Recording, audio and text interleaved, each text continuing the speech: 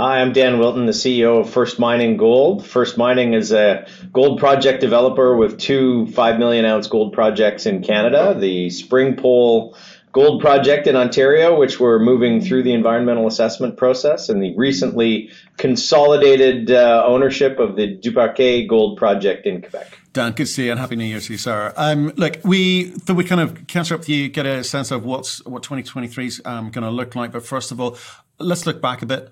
2022, obviously, Duparquet acquisition was significant and meaningful, and you're going to have to communicate to the market why and how that thing aids you. But what are the other moments in 22 that you got right, you think, which is going to set you up for 23? Yeah, listen, I think one of the biggest ones was on the environmental assessment process at Spring Pole. So submitting that 10,000 page environmental assessment document draft. And we've now gone through the process where we've got, first round of comments back from all of the regulators. I think it gives us more confidence every day as you address, more of those questions and concerns that this is a process that is moving forward. So that's, on the Spring Pole side, that's one of the biggest things. And I think one of the other biggest things that we're just starting to ramp up now was a lot of kind of in the background work over 2022 was the building of our exploration team led by James Maxwell, and James has built a great team, but like that first season of, real mapping, sampling, on the ground, fundamental geology in the Birch Uchi district around Spring Pole, I think that's really going to start bearing fruit in 2023 as we're able to start advancing exploration programs there. So when I think about the two real catalysts, those, there's lots of other stuff going on in the background in terms of technical de-risking. But I think at Spring Pole, certainly those are two of the big things I think we got right. Right, but tell me about this, because I'm always fascinated by the kind of what's going on in the heads of the management team and the board. You've already got a big project there in terms of ounces, right? So you're building an exploration team, and we get questions sent in all the time about people going, right, well, when's this thing get into production, right? So you're talking about exploration still because there's some upside. So why is that the smartest use of your money and time and effort on an already big project? Well, I think a couple of reasons. Number one, the only thing better than a 5 million ounce gold project is a 6 million ounce gold project, right? Well, no, I tell you, there's something better than that, Dan, and that's cash.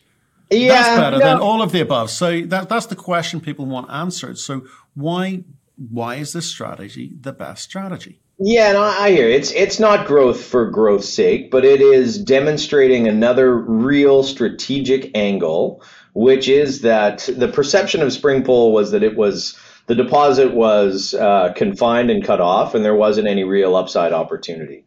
When you look at how you get real strategic value for large projects, you have to have defined resource, but you also have to have some of that exploration potential. And we think at Spring Pole, it's not just around the deposit. And there is, we think, some very good exploration potential, within a couple of kilometers, like real sort of deposit resource expansion in the existing footprint.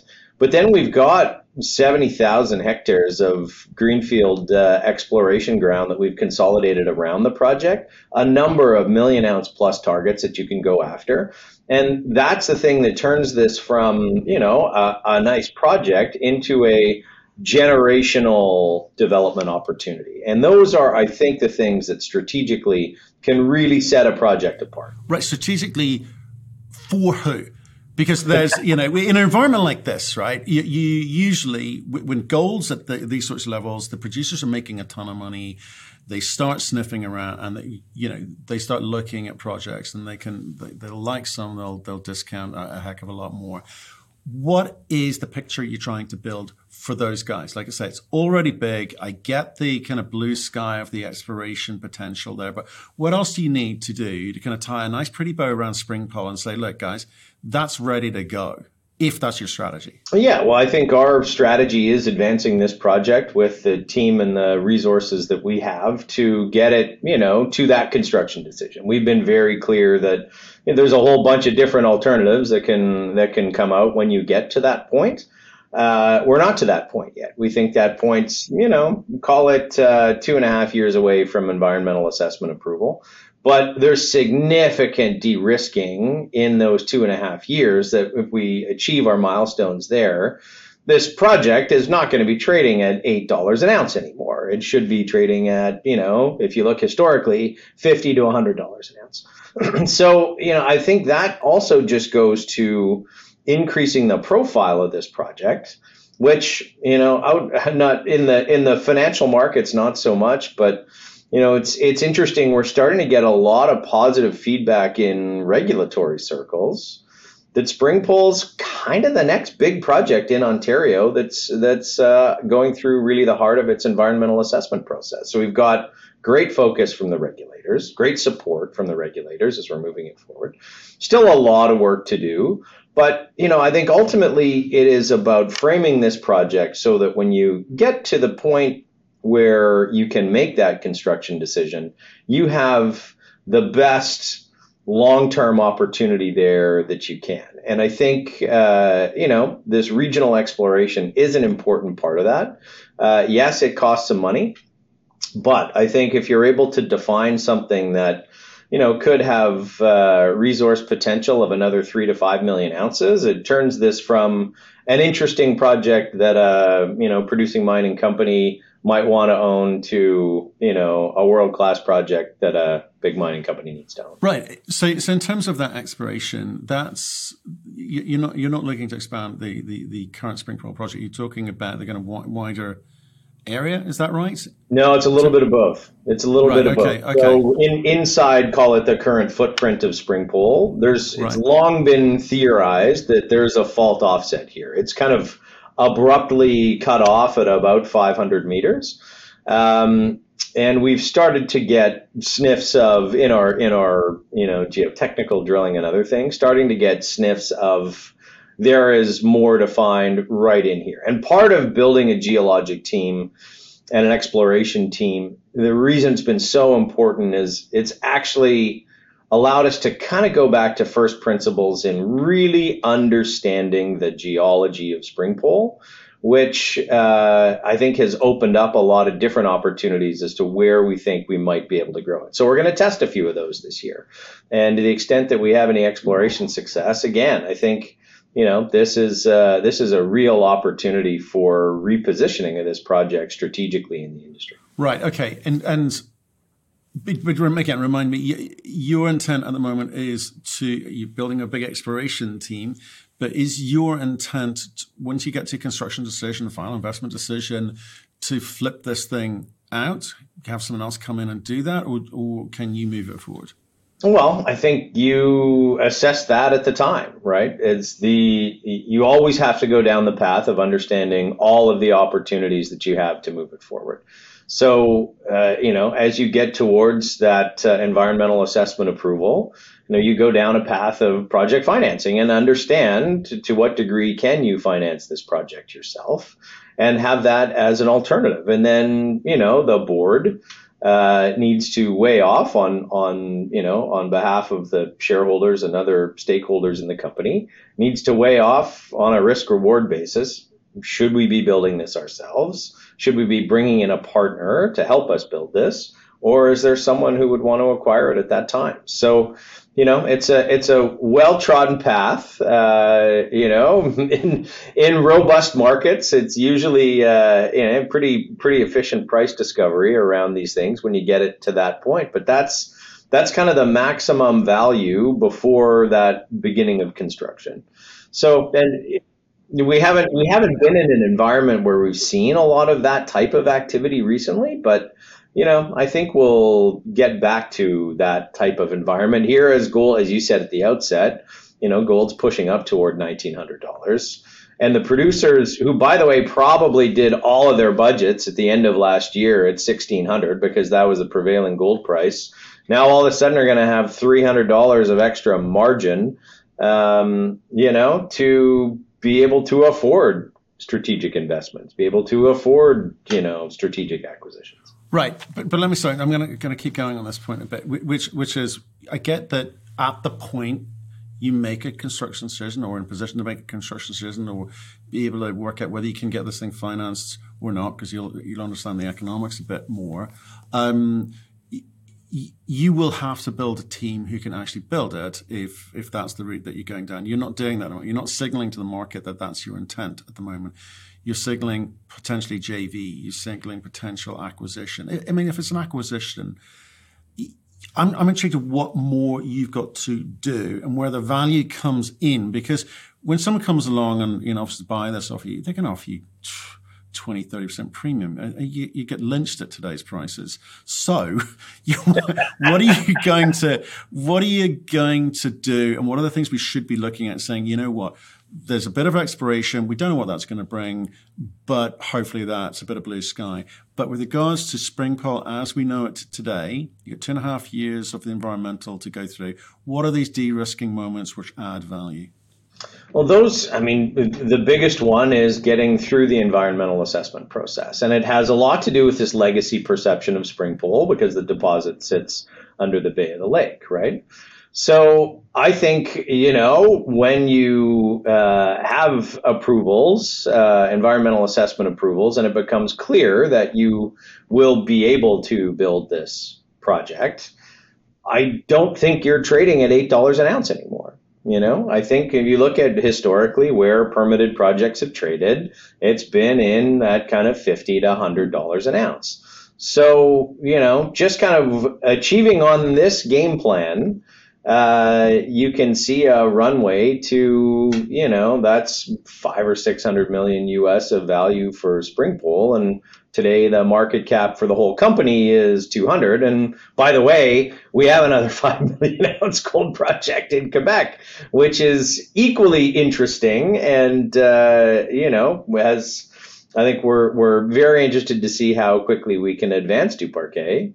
Kicking off an economic study there now, which we're excited about, and should have, certainly kind of by the third quarter, should have an ability to talk about that, not from a look, oh, this is amazing, we bought it at $5 per ounce, but let's actually really look at what we think this project is worth on an NPV basis. Right. Okay. And I do want to get on to Duparquet, but just finish off on Springpole. The environmental component is 2.5 years more work, and maybe 2.5 years before you can get the answer that you want, because of, I say, the position and the perceived position of the value of the company as well. It's sitting below the bay, right? So it won't be the first project that's been built under a lake or under a bay, but you've got to go through the process there. So why make the decision to continue to spend money on the exploration component on that? Why not go and put all of your money into Duparquet and just finish? So leave the environmental process going in the background with Springpole, but then really get focused on Duparquet. It's a big, meaningful asset which you picked up super cheap. Wouldn't that be a better use of your time, money, and effort? I think there's room to do both. And that comes down a bit to capital availability. That comes down a bit to, I think we look at one of the other things that we fundamentally got right over the course of 2022. It was leveraging some of the other assets on our balance sheet to provide us with funding runway to be able to move the company forward. So, we've monetized $15 or $20 million worth of strategic investments, the Goldline royalty toward the end of the year. And, we still have 20 other royalties. We still have project interests in Pickle Crow and Hope Brook. We still have our ownership in Treasury Metals.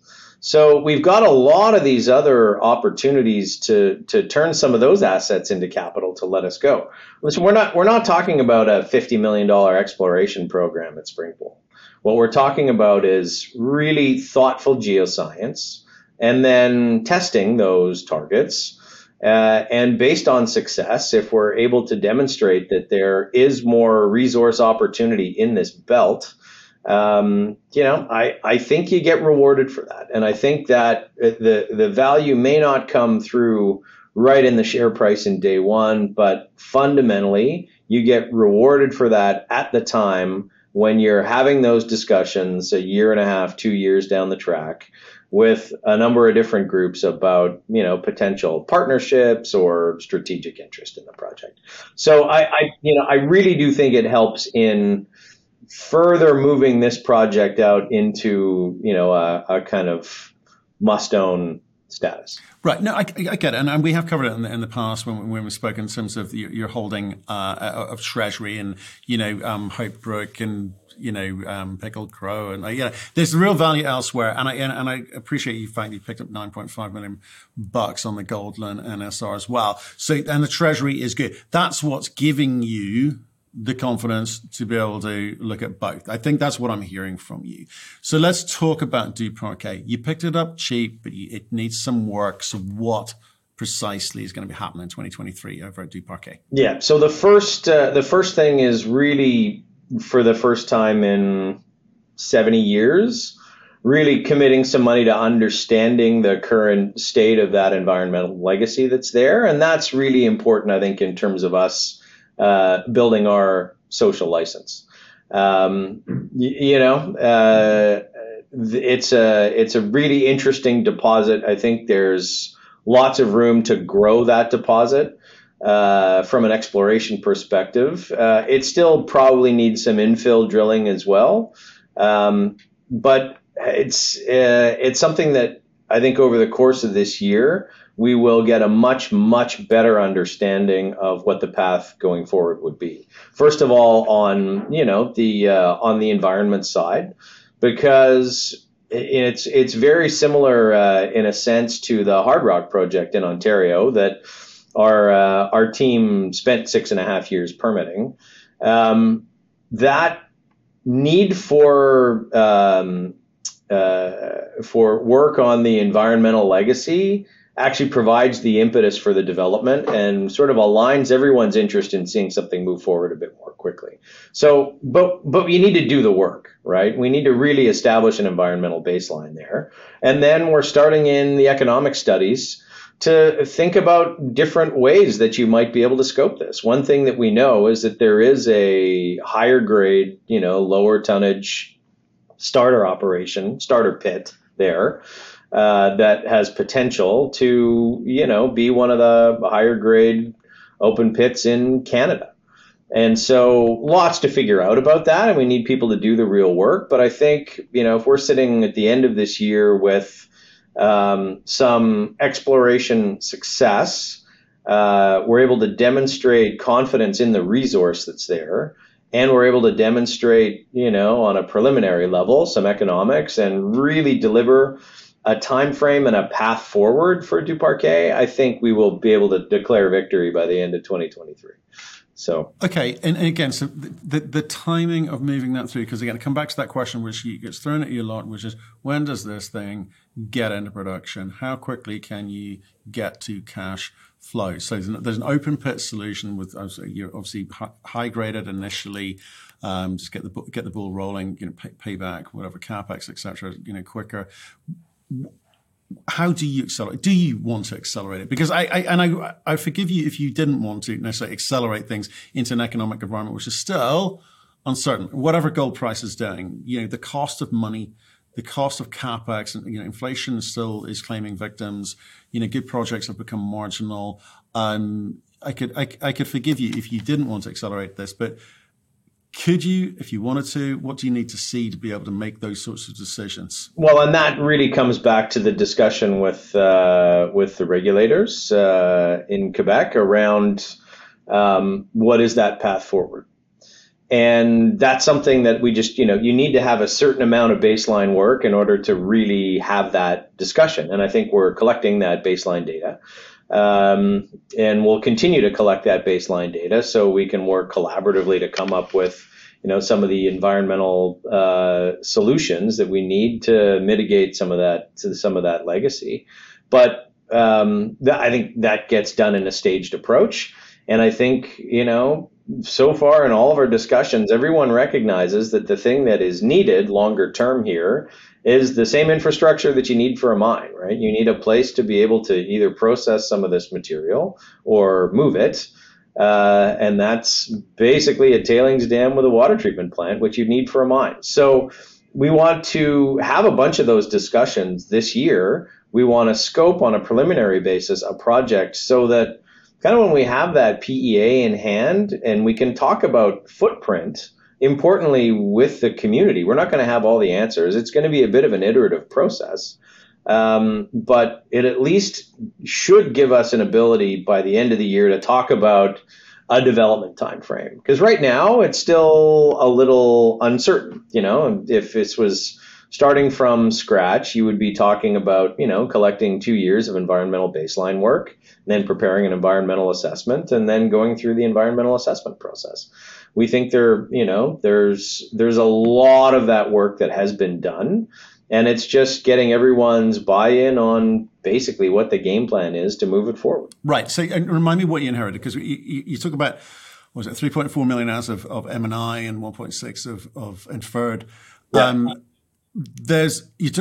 I think one of your plans for this year, you talk about updating the economic study. Was that a PEA you inherited, or PFS? PFS, okay. PFS done in 2014 on a Right. 10,000 ton per day open pit mine and mill that produced a total of about 1.7 million ounces out of the bigger resource that you've quoted. So, and part of that, what we've discovered is there was quite a bit of inferred in those pits. And that's in large part because, this project really saw a real flurry of exploration activity over a kind of 2 or 3 year period. But it was like 100,000 meters. Like, it was one of the years done by Osisko, and it was a classic Osisko drill program. Like, just go. And there was a lot of data collection, but not a lot of a lot of drill core collection, but not necessarily all the data collection that you would want to come out of that, because everything was kind of being done in a hurry. So it gives us an opportunity at low cost to go back and look at some of that with a little bit of time, really get, as we've done at Springpole over this past year, really get our team's hands on the geology, and then be able to use that to scope a program where you are going to increase the confidence in some of those resources, infill drill some of the parts of the deposit that you think could add ounces and demonstrate continuity, and have you in a better position maybe to be talking about a PFS more quickly. You're not going to need a huge drill program to go from PEA to PFS. And then test the extremities of these different deposits at Duparquet, because it's not just one area. There's a series of deposits there, all of which are not cut off. They're open at depth. They're open along strikes. So we think there's lots of opportunity just in the footprint right there. And then, you start, as we've done at Springpole, you start looking regionally, and, we're already starting. What a lot of people forget is we're starting with 500,000 ounces of high grade in our Duquesne and Pitt projects, which are literally just down the road, like 10 kilometers. So there is a little district here that's just going to take some thought and time and attention to kind of pull together. And that's why this year is not huge dollars, but it is extremely high value. This is where I think you can outline the frame of a development project that we want to see move forward, and get the buy-in of the communities and the local indigenous community and the regulators around a path. So that's why I say it's a really, really important year at Duparquet for us to get that stuff framed, so we're all marching in the right direction. Yeah, okay. So I think my takeaway from this is, look, you reminded me of the extent of the portfolio that you've got, all of which has value. But obviously, you want to retain control of Springpole and Duparquet, but you have other assets which you could liquidate should you need to. You've got some cash that's coming in from the NSI at Goldland. You've also got 20 other NSRs across North America and I think a few in West Africa as well. So cash-wise, there's a quiet confidence in you, but I'm more intrigued with what you do with it. When you say it's not a big year cash-wise, but could be in terms of value unlocking. Yeah. Give me just in data order. Can you give me a sense of what I should be looking at and for, and why it is going to unlock value? So, in terms of catalysts and sort of where we're going to see I things hate to coming use in. the word catalyst because the last 2 years, catalyst came and went. You see us going, I got a catalyst moment. The market's gone, I don't care. Yeah, With a kind of long-term project, long-term planning, and something where you were talking about kind of shaping a plan for both assets, I'm interested because I'm interested in what those moments are and why they will truly they're truly important to the company. Whether or not the market rewards it is another matter. Why they're important. So let's start at Springpole. So one of the really important things that we're working on over the next 6 months here is working with the Indigenous communities, in particular the Shared Territory Protocol nations around our project, on scoping and Indigenous assessment for the project. So we're going through the provincial and federal environmental assessment process. The communities have a strong desire to do their own assessment process. We're supporting them in that. I think this is fundamental to the project moving forward. It's fundamental to the process of us, receiving consent from the communities to advance the project. And it's a really, really important process that's been done a couple of times in Canada, but I don't think we've had an Indigenous-led assessment process in Ontario. So we're very proud to be supporting that, and I think that gets us in closer dialogue and moving forward with the communities. I think with that, it will just demonstrate not any certainty of outcome because this is an independent process. They're getting independent advisors, but I think just the process will be able to demonstrate that we have engagement and the communities and the company are working together going through that process. So I think that's very important. At the same time, we go through, and this is stuff that doesn't, make news releases, but every week there's comment responses going back to the 1,000 comments we received on the draft EA. And we go back and forth in terms of some real fundamental de-risking of the project from the regulatory perspective, because you build that understanding. And that primarily happens this year. So we're sitting, by the end of 2023, I think having addressed all of the regulatory issues and hopefully having made significant progress on the communities getting done a bunch of the work that they would need to do to comment on the EA process, but through their Anishinaabe-led process. So it's a really important year of building that social license and of building, the confidence that you're going to get there on the regulatory perspective. And I'm optimistic that, when you're sitting at the end of the year, if we do the work and it works the way that we hope it will, that, you're going to be able to say with a high degree of confidence, you're going to get to the finish line.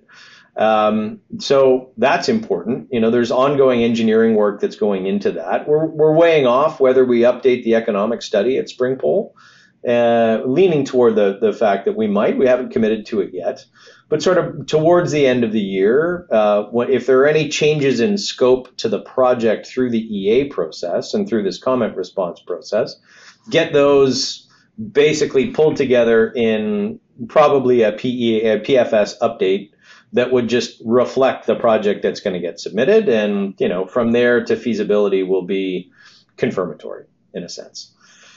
So I think we achieved those things at Springpole, and then on the exploration side, hopefully demonstrate that, there's near deposit growth potential and there's other real potential in this Bertucci Greenstone Belt.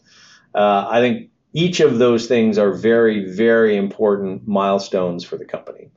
And then on Duparquet, we've got the initial baseline environmental studies that are ongoing, targeting an economic study in Q3. And, I think that is going to leave us with an ability to, hopefully, by the end of 2023, be able to talk more confidently about a development timeframe for that project. And on top of that, we will have exploration results that will be coming from, some of the infill drilling that we're going to be doing and some of the resource expansion drilling that we want to do at Duparquet. So it's lots to tackle. It's lots to tackle.